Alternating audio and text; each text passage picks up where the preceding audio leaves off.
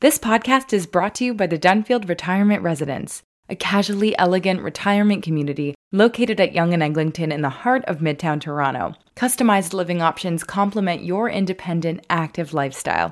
Learn more at thedunfield.com.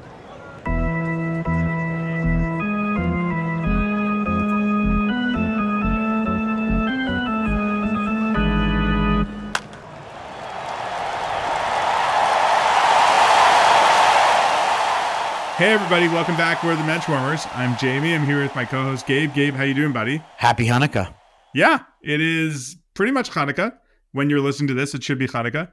Hopefully everyone gets a chance to recommend this to your friends and relatives around the Chanukah, around the Hanukkah table, around a plate of latkes. I don't know what we do around Hanukkah, around the Sufganiyot. We're good. I think Hanukkah is just around the menorah, maybe around the Hanukkah. Yeah. As you said, I'm excited as it is my 2.5-year-old son's favorite holiday because there are candles. I think, traditionally in Judaism, they say that Shabbat is the holiest day of the year, and it happens every week in comparison to all of the other the holidays. For my son, Shabbat is the greatest holiday of the year, as well as Hanukkah, because there are candles involved. Any sort of flickering light is really what takes a 2-year-old to the next level. And for him, Shabbat and Hanukkah are 1 and 2 in terms of the best Jewish holidays. Sure. So it's here. Yeah, Hanukkah's here. I'm very excited. We wanted to take the opportunity to sort of do a little bit of a year-end wrap-up, talk about, 8 crazy Jewish sports stories from the year. Maybe not crazy, but one story for each night. At the beginning of this year, Jamie and I sat down and we said we would be very happy with one notable Jewish sports story. And at the end of the year, we have 8. Right. We only thought we would have enough content for one podcast, but instead we had many more.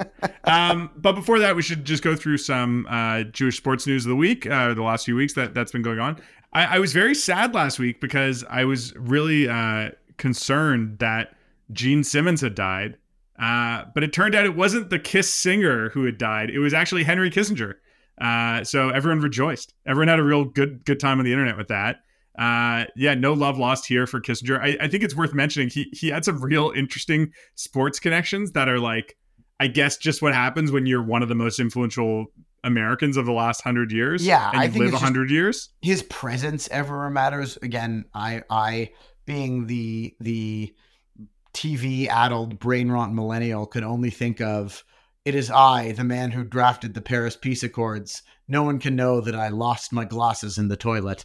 Yes, of course, referencing his brief turn as a Simpsons character. But there were a few. First of all, establishing their bona fides as the evil empire of sports. Of course, the New York Yankees issued a press statement regarding his passing. He was a lifelong friend of the Yankees organization, I guess, and a friend of the Steinbrenner family. Like all of this tracks, for a man. I feel like the Steinbrenners would be like, this guy's notable. Let's invite him to a Yankees game. And then he's a Yankee. People also pointed out on Twitter that somehow he was made an honorary member of the Harlem Globetrotters back in the 70s. I can only assume some sort of friendship with Abe Saperstein or something like that led to that. You'd hope it wasn't them saying like, wouldn't it be funny if this old Jewish man played basketball? Yeah, that is sort of funny. I think he'd probably be the last person you'd put on the Globetrotters in terms of making things happen. And then the last thing I wanted to mention is that he can actually do a backflip 360 dunk. That's why they put him on it. Maybe he was more spry back in his early days. But he was also an incredibly influential person in the growth of U.S. soccer. He was the chairman of the North American Soccer League board of directors back in the 70s as well, like post White House. So again, I don't know how this veritable zealot figured into sports as much as he did, given that he was this stumpy little academic. But Kissinger is dead, and I don't know if we're honoring his sports legacy so much as we are mentioning it. Well, I think we're mentioning it. I think he's a notable Jew that maybe watched a sports game, notably. Right. In terms of someone who passed, who I think should be remembered fondly, we did want to talk briefly about George Cohen. He was, very influential Canadian American businessman. He brought McDonald's to Canada. Like, I think that's probably the first line of his obituary. And sort of an icon of the Canadian Jewish scene. George is relevant to us for a number of reasons. The particular one, as we talked about in this podcast, is, and I'm going to ask Jamie this question. George Cohen is notable for suing the Rosedale Golf Club for its anti-Jewish policy. I know you might know the answer to this question, but what year do you think this happened? I mean, I know the answer to this. But the only answer that's acceptable is much later than you would like, right? Yes. He took it to court. I think it was like 2002, 2003, 2004. something like that. He took it to court. So, well, okay, so that's probably when the case was heard. So yeah, that makes sense. That he probably would have brought the action a few years earlier. Oh, that's and we're too Jewish of a podcast. That's Jamie doing his lawyer talk corner. Yeah, that's right. Anyways, I mean, that's I actually, as a lawyer and member of the Ontario Bar, I could look up when the case was brought if I wanted to, but I'm not going to right now. Anyways, he did sue, I guess, to get into the Rosedale Golf Club, and based on what I read in some of the obituaries, remained a happy member, and I think he had a magnanimous approach to it, just saying like, that might have been an element of the club before, but that wasn't the people he played with or he knew there. And I hope that it's continued to progress. I have no idea. No Jew has ever mentioned to me being a member of Rosedale. So, if you're out there and a member of the Rosedale Golf Club, it is my understanding, and want to tell us what it's like these days, let us know. It is my understanding that George and his son Mark, the commissioner of the CFL for a while, so relevant to sports, actually did join the club. Yeah, they did, and we're the first Jewish members of that club. So, if any other Jewish members of the Rosedale want to talk about it, we are all ears. Moving on to a few news items from the world of college football. The season just sort of wrapped up. The playoffs are coming up around New Year's, and the bowl games will all be going on this year. There's a few Christmas themed bowls, but there's never been a Hanukkah themed bowl. So maybe if we can get a sponsor together someday, we can do like the Matzah Bowl. Yeah, the Matzah Bowl would be good. The Mensch Warmers Bowl, the Mensch Bowl. We can have Northwestern play Brandeis in the Mensch Bowl. Yeah. That or NYU play Brandeis, just two traditionally Jewish schools, like the Harvard-Yale game. But one of the most, I'm going to say, surprising things I've certainly read about or thought about in our time covering Jews in sports happened this year. Before you say what this is, I think we talk a lot on the show about Mike Jacobs All-Stars. I think this would qualify as the Mike Jacobs All-Stars of football positions. Just generally, it's not just somebody's name. The whole concept that Jamie is about to tell you guys is a Mike Jacobs All-Star, just to begin with. Yeah, so Brigham Young University, which if you know anything about it, you'll know that it's a Mormon university, had a Jewish starting quarterback this year. How this happened? There's a guy on TikTok who goes around asking BYU students if they would rather have $5 million or 5 minutes with Mormon prophet Joseph Smith. Right. And the majority of people take Joseph Smith.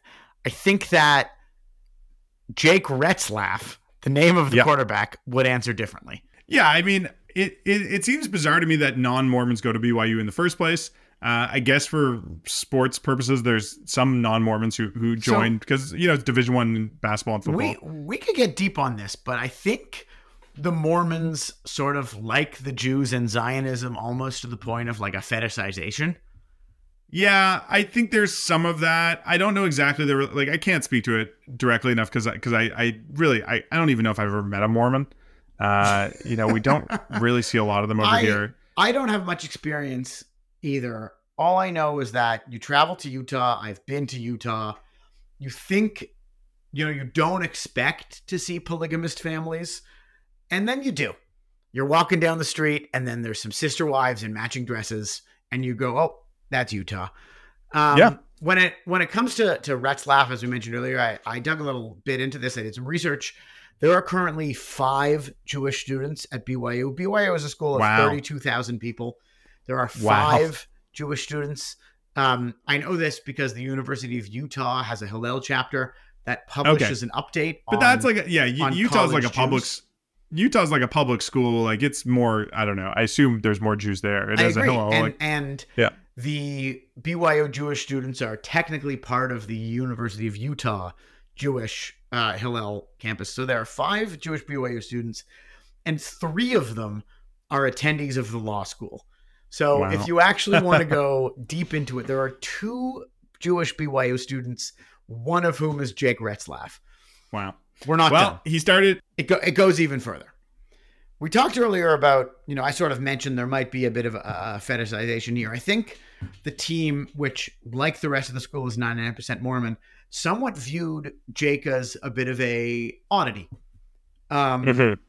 So this year for Rosh Hashanah and Yom Kippur, the coach of BYU football, whose name escapes me, hired a kosher caterer to bring in a Rosh Hashanah meal for all of the players in honor of Jake Retzlaff. Well, that's nice of them. I know it is nice of them, but it's a little bit surprising and perhaps maybe over the top. He does say he is a proud Reformed Jew and he belongs to a synagogue and is relatively observant. But I think I feel like if you're the only Jew at a party and everyone comes and is like Mazel Tov to every single thing you say or do, you'd feel a little bit weirder. Just as to continue the story, I found an article from sort of a Western American Jewish newspaper where they interviewed the rabbi of Congregation Kol Ami in Salt Lake City, a guy named Sam Spector. And Sam Spector's first, comment on hearing about Jake Retzlaff was, Jake, he said this to Jake, Jake, I've always thought BYU needed more Jewish quarterbacks. And now they've got many. To make it even funnier, Jake's competition for the job was a 22-year-old who just got back from his missionary work. He left in the middle to do his Mormon proselytizing, a boy named Cade Finnegan. And now that BYU often has the advantage of suiting up 26-year-olds because they've all done 3 or 4 years of mission work. Exactly. So Retzlaff is the rare 21-year-old junior or whatever. It's rare for BYU to even have someone that young. But anyways, we'll see what happens with him if he plays for BYU next year, if he gets a shot at the starting gig. After injury, he filled in. So we'll see what happens next year. Talking about another Jewish pivot, we wanted to mention that unfortunately JT Daniels, quarterback this past year at Rice University, has announced his retirement from football. He was medically retired. He had multiple concussions during this year and decided to retire rather than pursue should we call it an NFL career. It's not Passover. Should we call it Kitniot University? He had a really promising young career. He started off at USC. He transferred to Georgia, where he sort of lost out on the starting job to Stetson Bennett, who ultimately won the national championship at Georgia, and transferred again to West Virginia, and then finally to Rice. Very weird thing where he played in six seasons. I think for people who had some idea of him, it would be wasn't he a prospect a long time ago? It's he graduated high school in 2017, I guess, or 2018. It's a long time to be in the pros, or sorry, in the college, in the high ranks in college. So we'll keep an eye on JT. Hopefully he has some success with coaching. We'll see what's in store for him. He's a smart guy. Obviously, hopefully he's gone to some class in the last 6 years of being at university. Moving on to baseball, just a few hirings in the front office. I want to talk about Craig Breslow, who was recently hired. We chatted with Gabrielle Starr about him. That makes, we're adding to the number of Jewish executives in the Major League Baseball. He's now the CEO or chief baseball officer for the Boston Red Sox. CBO. The CBO. Jamie. And Gabe Kapler was recently hired as the assistant GM for the Marlins. Probably there's some growth opportunity there. They lost Kim Ng this year, so room for him to sort of move up in the front office potentially in the future. It's also, while we talk about baseball, I just want to go back for a second and mention that one of the prodigal sons, a Jew, has returned to the homeland, which is to say that Brad Ausmus has joined the New York Yankees as their bench coach. Oh. So as of about a week ago, maybe 10 days ago, he was manager of Detroit, manager right. Los Angeles. And now after a year in Oakland, the next bench coach of the New York Yankees is Brad Ausmus. So between him and Harrison Bader, the traditional Mets territory is slowly infecting the traditional Yankees territory. All right, let's take a quick break and then come back with 8 stories of Jewish sports for 8 nights of Hanukkah. I want to start off our first story with something that, has been a touchstone for our podcast as long as we've been doing it, something we've always been focused on, which is Team Israel baseball. Team Israel participated this year in the World Baseball Classic, in the fourth edition, the delayed fourth edition of the WBC, right? Because there would have been a tournament, I think it was the fifth one, but there would have been a tournament in 2020, but then there wasn't because of the Olympics and because of COVID. So World Baseball Classic came back. Israel had automatically qualified because of its success back in 2017. And things started off strong. Israel won a game against Nicaragua. It won 3-1. Thanks to a magical hit from friend of the pod and former guest Spencer Horwitz. And we should say Spencer and had a big Macher moment. Lined, sinking, and it gets down, base hit. Here comes a pinch runner, Goldfarb. Here comes a throw way over the head of the catcher all the way to the backstop. Israel's tied the game, and now they're set up to go ahead. I remember trying to stream the game in the parking lot of a trampoline facility that my daughter was going to a birthday party at while she took a nap in the car, and trying to keep it down while Spencer had his big hit. So they won that first game in Miami, in front of a crowd of 20,000. I think it was pretty exciting for everybody. But unfortunately did not find a way to duplicate that success. They got perfect gamed. Just a little bit. Yeah, they got perfect gamed in 8 innings by Puerto Rico. It wasn't ideal. They got blanked by Dominican Republic as well, and then lost to Venezuela. So not a great showing. However, they did automatically qualify for the next World Baseball Classic. So, Israel baseball is still strong. Still doing well relative to, the country's baseball history, let's say. the young baseball history. And the game is growing. That should lead right into story number 2 that I wanted to mention, which is that Israel baseball has a new manager. It had it going into the season, and that's Ian Kinsler, the Detroit Tiger and Texas Ranger former All-Star who's been retired now for the last 4 or 5 years, I'm going to say. He's now part of the Texas Rangers organization. And I think it was an incredibly meaningful moment what happened during the Texas Rangers time in the World Series. Extremely emotional moment. Yeah, when Ian Kinsler came out in a Team Israel jersey and threw out the first pitch. That was, I think, a really big deal, especially in the aftermath of the events that occurred on October 7th. To see, he had, it was during the ALCS, not the World Series. I'm just confusing the timing. On the other side of the field, playing for the Houston Astros, Alex Bregman had drawn him again to David on his hat during some of the games. And that was shown. I think it was a moment of real support in baseball and sports for Israel and everything. Both of whom appeared in the video curated, in addition to Spencer Horwitz, curated by Mr. Kevin Youkilis, who we talked about on our previous episode with Gabrielle Starr. Yeah, talking about being proud to be Jewish in yarmulkes or hats, or straight at the camera with their let's call it chutzpah. Sure. So I thought that was a beautiful moment. It was really nice to see everyone react in a positive way at that time to what Kinsler was doing. So kudos to him. And, we'll keep following Israel baseball. The WBC isn't for a few years, but there's always stuff going on. European baseball championships, other qualifying events, things like that. I think there's no baseball at the 24 Olympics, but 28 sounds like it might be happening or it might be on the table. So, there's always stuff going on for Israel baseball. Moving on to our third story, something a little closer to home, Gabe, which is that you and I had a chance to cover the 2023 Canadian Open, which took place at Oakdale Golf and Country Club in Toronto, the traditionally Jewish country club. The creation of such an iconic moment from notable non-Jew Nick Taylor, but such an iconic moment. Hitting a putt on the windy 18th green from forever away, that his iconic putter throw is now the logo of the Canadian Open. Wow. So much so that Nick Taylor, the Oakdale moment is enshrined in Canadian golf history forever. Good pace. Are you serious? Oh my goodness! Glorious and free! Gabe, you're a little more familiar with Oakdale than I am. I mean, you've played there a few times. You have family members who are members there.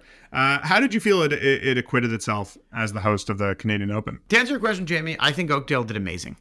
I think it was not shy about being sort of a more urban and creative course than a lot of these tournaments have seen. We're used to a lot of really sort of lush. Look at the Hamilton Country Club. It's got a spectacular sampling of the entire Carolinian forest on its property. Or you look at, Glen Abbey, which is these epic, huge greens and wide fairways and big drops and lakes and such like that. And Oakdale isn't that type of course. It's 100 years old. There aren't a lot of flat lies. It goes up and down. And they were really clever with the way they chose to build the course, in that, the front nine was incredibly difficult. There were a few holes, 3, 4, 5, and 6, I think, in a row that played as some of the hardest holes on tour this entire year. And then after that, the back nine was sort of a race to the finish. That led to sort of a birdie festival between Nick Taylor and Tommy Fleetwood at the end. So I think the course did amazing. It created an iconic moment. It provided a challenge. Even Rory McIlroy during the tournament said how much he liked playing on Stanley Thompson courses, and how good of a challenge it was and how much fun it was for him to play it. He's a loyal Canadian Open player. And I think he had a lot of fun at Oakdale, and I think they're excited to host it in a couple of years when it goes back. Yeah, so I hope that we'll get a chance to go back there in 2026 to cover it. And, we wish the club well with recovering from the tournament. Obviously, it's a huge undertaking to do it. I'm sure it'll be back up and running 2024 as normal, without any interruptions. But exciting to see the Jewish club and business perspective. I think former guest Lawrence Applebaum was completely thrilled with the way the tournament showed. Yeah. And we'll see what happens in the future, because I think the Canadian Open is sort of in flux in terms of, being on a rotating schedule. I think they want some more, a more concrete rotation, and we'll see if Oakdale can be a part of that in the future. Who knows? Moving on to story number 4, the fourth night. This is, we're filling up this side of the Chanukia. I want to talk about a really standout year in Israel soccer. This has been a real breakthrough in lots of ways. The first thing that happened this year that was big was that Israel, first of all, rerouted the tournament location, because Israel qualified for the Under-20 World Cup in men's soccer. And the tournament was supposed to be hosted in Indonesia, and they said no. Not the friendliest country to outsiders, I think we can say, generally speaking, about Indonesia.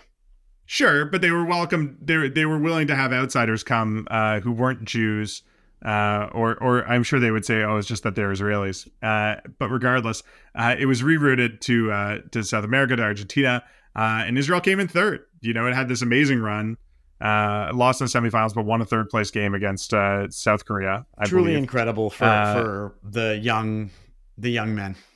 And by virtue of that, it qualified for the Olympics as well. Remember, that was part of it as well. They had to get to a certain point to qualify for next year's Olympics in Paris, which they did, because the Olympics are I can't remember all the mechanisms. The Olympics are like U23 or U21. I can't remember. So it should be most of the squad that was there this year. U23 is the Olympics.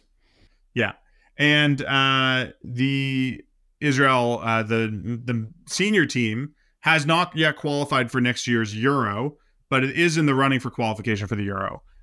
So it finished in third in its group for qualifications, and that means that it's referred over to the Nations League, like sort of a play-in tournament. So there's still a chance tournament. Exactly. So there's still a chance for Israel to make it to the 2024 Euro, which is pretty exciting. And the women's team just went 5-1 in group play in their Nations League and got promoted up to the B level of their Nations League. So I think it's really boom times for Israel soccer, especially on the younger front. And that's very exciting. It's really interesting to watch a country, we've talked about this in Israeli hockey and Israeli baseball, but a country that had almost no international sports presence, like play its way up from the very bottom to be in the A tier of the world. Like, it's not like you can just, we have a soccer team, we're going to play against Spain and Italy tomorrow. Like, you sort of have to win through these small levels. Over the last 15 years or so, Israel has started to win tournament after tournament after tournament in that BC tier, and continue to bring their way up into now, at least for the U20, which represents the future of the country's team, to third in the world. Yeah, absolutely. I mean, I think Israel has this unique difficulty of having to qualify in the UEFA along with most of the European teams, as opposed to along with the Asian teams, mostly just because most of their Arab neighbors, I don't know, would revolt, or that's just the way it's been done for long enough that they're going to. Yeah, fine. But regardless, they have this uphill battle. Qualifying for a World Cup is going to be difficult, even with the expanded field. The next World Cup, but obviously it's something we'll continue to focus on. I think not until after the Euro, right? They don't start qualifications until like 2025, I think. But that'll be exciting to watch as well and see how this team translates. Manor Solomon, who's on the senior club now, is playing for Hotspur. After being loaned out to Fulham at the end of last year, I think, or at the beginning of this year. But exciting to see how he does, and hopefully has a good run. It's been a traditionally Jewish club in Tottenham. Exactly, and it's been a really big year for Tottenham. They are challenging for the championship, and as Solomon is sort of part of that, hopefully feeling healthy and better. There's obviously a lot of, he's had some health challenges staying on the field, but he's on the squad. He's, one of 8 forwards. He's 24 years old. He's pretty young. Like, he's got a bright future ahead of him. And hopefully it's with a team that's got a chance to really do some damage.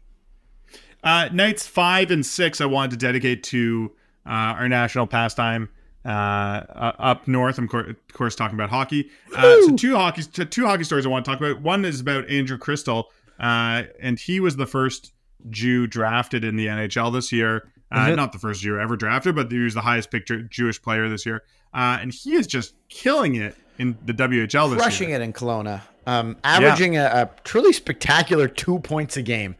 Unreal. Which is, at any league of hockey, that's pretty exciting to see.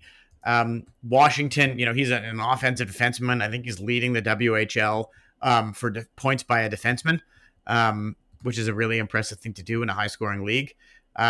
Washington themselves, they're sort of a playoff bubble team.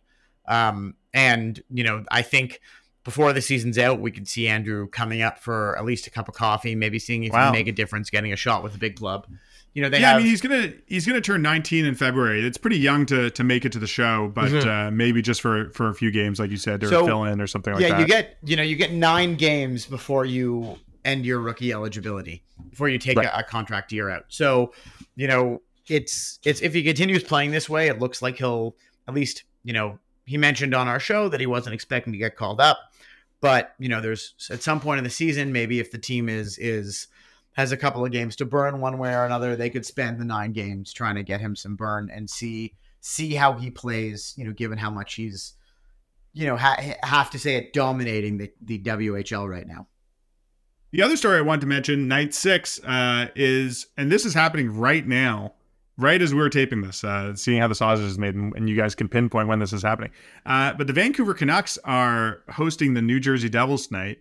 And this is the first game, I believe, that's going to involve all 3 Hughes brothers. Is that correct? All 3 Hughes brothers. At least until there's a U.S. national team game next time. Hughes Day. It's been called the Hughes Bowl. It's had some other names as well. And, Dana, we've got 3 of the best young players in the NHL going head-to-head tonight. Quinn Hughes, Jack Hughes, and Luke Hughes.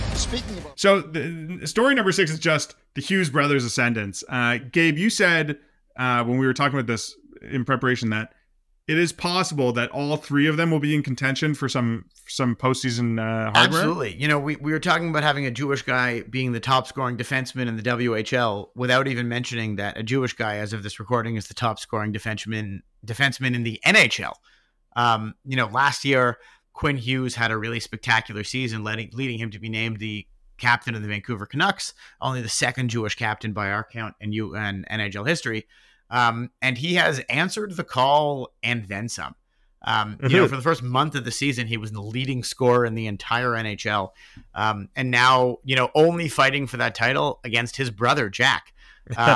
But, Jack Hughes, he's battled a couple of injuries. But when he's healthy, he is maybe the most dangerous player in the NHL right now in terms of points per game. I think he's still leading the league, even though there's a couple of guys that are ahead of him in total points because Jack missed a couple of weeks. With a hurt shoulder. He's 10th in the league in points, but he's played 7 fewer games than everybody ahead of him. Amazing. It's truly amazing. What about baby brother Luke? So baby brother Luke is the third one. As we go right now, Quinn is likely the top candidate for the Vezina Trophy right now. Vancouver is one of the top teams in the league, and Quinn is the leading. Sorry, the Vezina. I thought the Vezina's. The Vezina. I meant to say the Norris is the player for the top defenseman in the league. He's up with perennial candidate Cale Makar, sort of against each other right now, tied for the leading defensive scorer. But Quinn is a extremely good plus minus on a very good team as the number one defender. Really taking the next step. Jack, leading the league in points per game, even though he's not leading the league in points just because he's played fewer games, but he's had sort of a really, really spectacular start. And perhaps the best rookie in the league has been the third brother, Luke Hughes. So really? Wow. Also on New Jersey. So we're talking about a scenario in which Jack could win the Hart Trophy for MVP, Quinn could win the Norris, and Luke could win the Calder for best rookie. So not only, we're getting this earlier, we got 3 brothers in the NHL. That hasn't happened in a long time. We got 3 Jewish brothers in the NHL. That hasn't happened, I think, ever. And now we've got 3 Jewish brothers, all of whom are award candidates. It is, not to get too excited here, quite a time for Jewish hockey.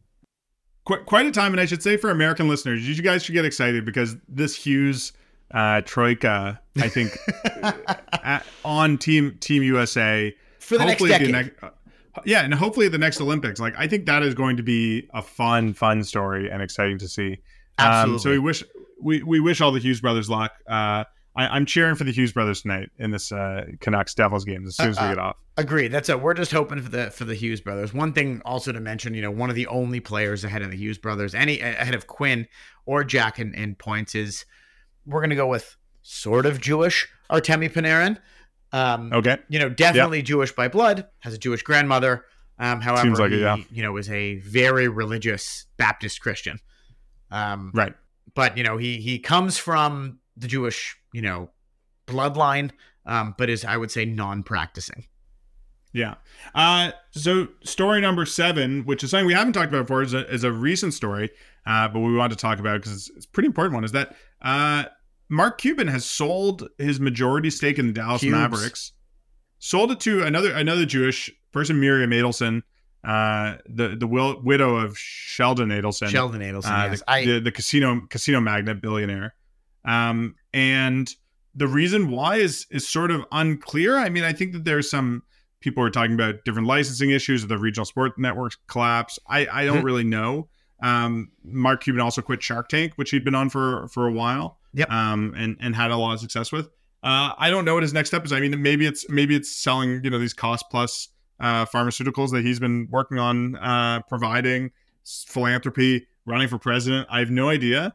But it's exciting. I mean, Cuban's been, I think, one of the most public owners in the last 2 decades. He's been one of the few. He was really one of the first guys to become a presence, certainly in basketball. I mean, who do you have before that? Jerry Jones, maybe. He was a real guy, a real known quantity, and he's still going to run the team. He's right. One of the most notable, I would say, owners in sports. And proudly Jewish and Zionist owner in sports. One thing, interesting. Just to talk about Miriam Adelson a bit. She's led a pretty spectacular life. Born and raised in Israel. Her parents escaped Poland just before the Holocaust, and rose to be an extremely notable doctor in Israel. Wow. And sort of married Sheldon Adelson 30-something years ago, and has sort of been, just like Cuban, a big forefront in the prescription drug industry in North America. She was an internal medicine doctor, and she specialized in drug use pretty much her entire career. Interesting. And now that she's in America outside of Israel, is not just making a difference, it seems, in the casino world, as the Texas deal seems to imply with Cuban, but also spends a lot of time and energy about supporting Jewish causes and positive health outcomes, I would say, for people in America, just like Mark Cuban. I think both of them will be interesting people to keep an eye on. I mean, Cuban, I don't think he's not going away, certainly. Mm-hmm. He's going to continue to be an outspoken person and, still be involved with the Mavericks as well. So it'd be interesting to see what happens with that. Finishing up our Festival of Lights, I wanted to talk about one last story, a festival of turning out the lights.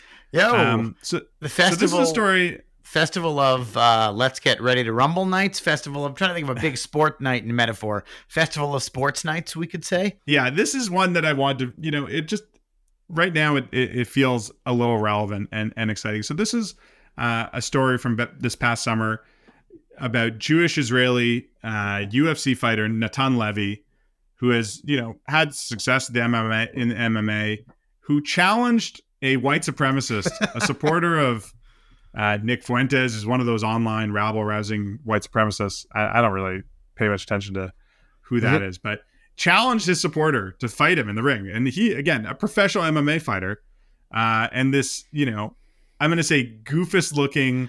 I think goofus is like generous. If you guys were to imagine, you listeners, what a anti-Semitic internet troll would look like, I think you'd be almost there. Well, the guy basically, he really had like troll doll hair, a chin strap beard, gets into the ring with Natan and just gets his claw cleaned. And I don't know what to say. Sometimes it's nice to see an anti-Semite get beat up. And I thought that was a great story from this year. One thing that's really great about this is during this fight, Levy is holding on to the anti-Semites, yelling like, Jews are not evil. Jews are not, that Jews are not evil. And sort of forcing him by submission to renounce his anti-Semitic views. Come on, finish it. Oh, sorry. Keep going. No sorry. Shut up. Hey, sorry. What the fuck you mean sorry? Shut up with that. Get out. Which is something I think that every anti-Semite actually goes to bed like physically afraid of. Yes, and I think we should see an ever-growing amount of anti-Semites in the octagon with trained Jewish MMA professionals to do a little jiu-jitsu on them and make them tap out. 6 million Jews were killed in the Holocaust. Murdered in the Holocaust. Okay, that's good. That's why I thought that was a great story. So there you have it. I mean, I think that's a wrap for Kislev 5786. Oh, I can never remember what year it is. I'm still writing 5785 on all my checks, but I want to mention, Jamie, I want to thank you for being the shamash of our Hanukkah of Jewish sports stories. That you thank you. That's very nice. It's 5784. 5784. Okay. So you've been post-dating all your. I've been post-dating all my checks. A lot of my business suppliers are going to be very unhappy when they figure this out. They're going to be unhappy with you writing that date on their checks in the first place. But yes, I don't know. I do work with many people of the Jewish persuasion. Well, let's leave it there. I think we're going to leave it there for the common format year of 2023. We'll see everybody in the new secular year.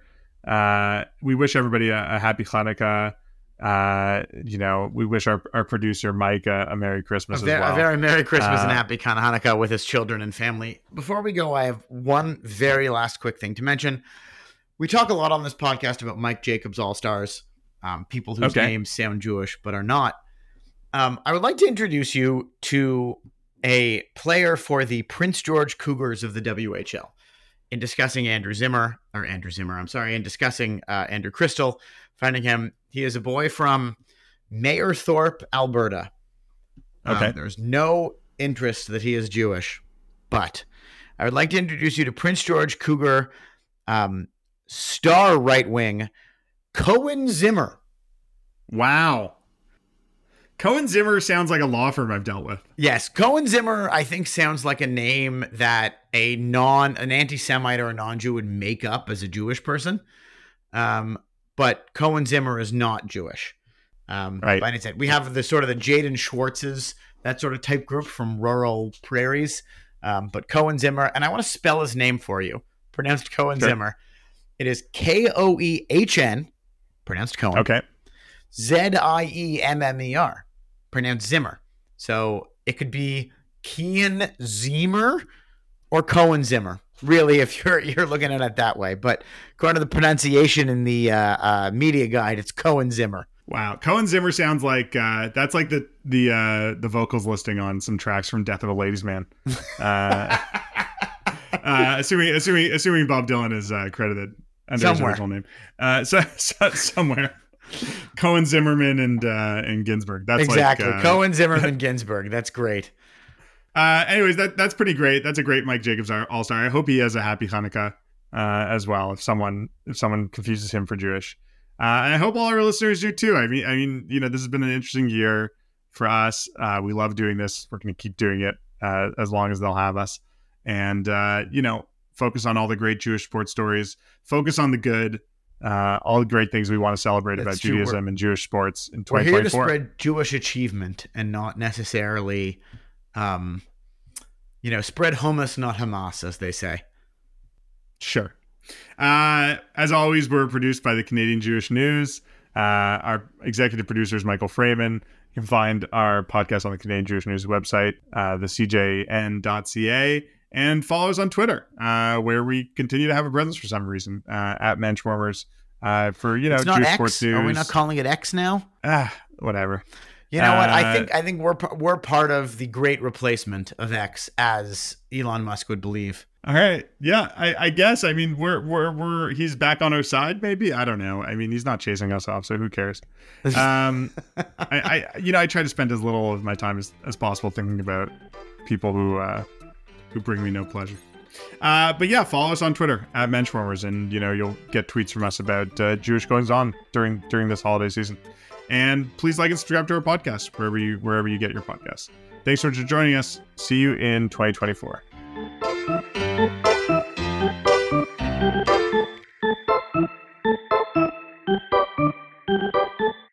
The Dunfield Retirement Residence offers customized living options to complement your independent, active lifestyle. Welcome home. Welcome to the Dunfield. Visit us at thedunfield.com to book a personal tour.